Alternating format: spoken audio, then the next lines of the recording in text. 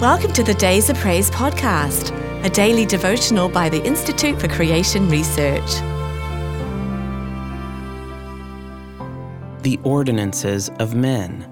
Submit yourselves to every ordinance of man for the Lord's sake, whether it be to the king as supreme, or unto governors, as unto them that are sent by him, for the punishment of evildoers, and for the praise of them that do well. 1 Peter 2, 13-14. The phrase, ordinances of man, literally means human creations. Since only God can really create, that means we must regard laws of legislatures or presidential orders or even kingly decrees as having divine authority.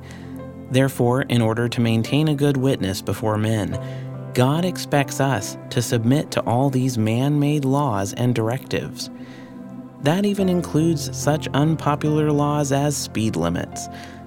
Christians should not be tax cheats or anything that tends to undermine legitimate authority, and certainly should never break any of the multitude of laws that are based upon or consistent with the laws or commandments of God.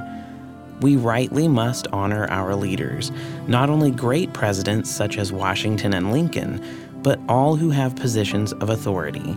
Remember that there is no power but of God. The powers that be are ordained of God.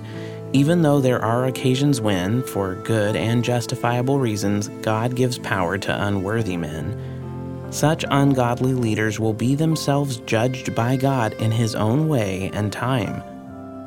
Our job is simply to render therefore to all their dues, tribute to whom tribute is due, custom to whom custom, fear to whom fear, honor to whom honor. The one great exception to this principle, of course, is when their laws go against the laws of God.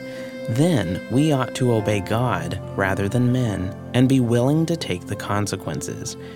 If any man suffer as a Christian, let him not be ashamed, but let him glorify God on this behalf.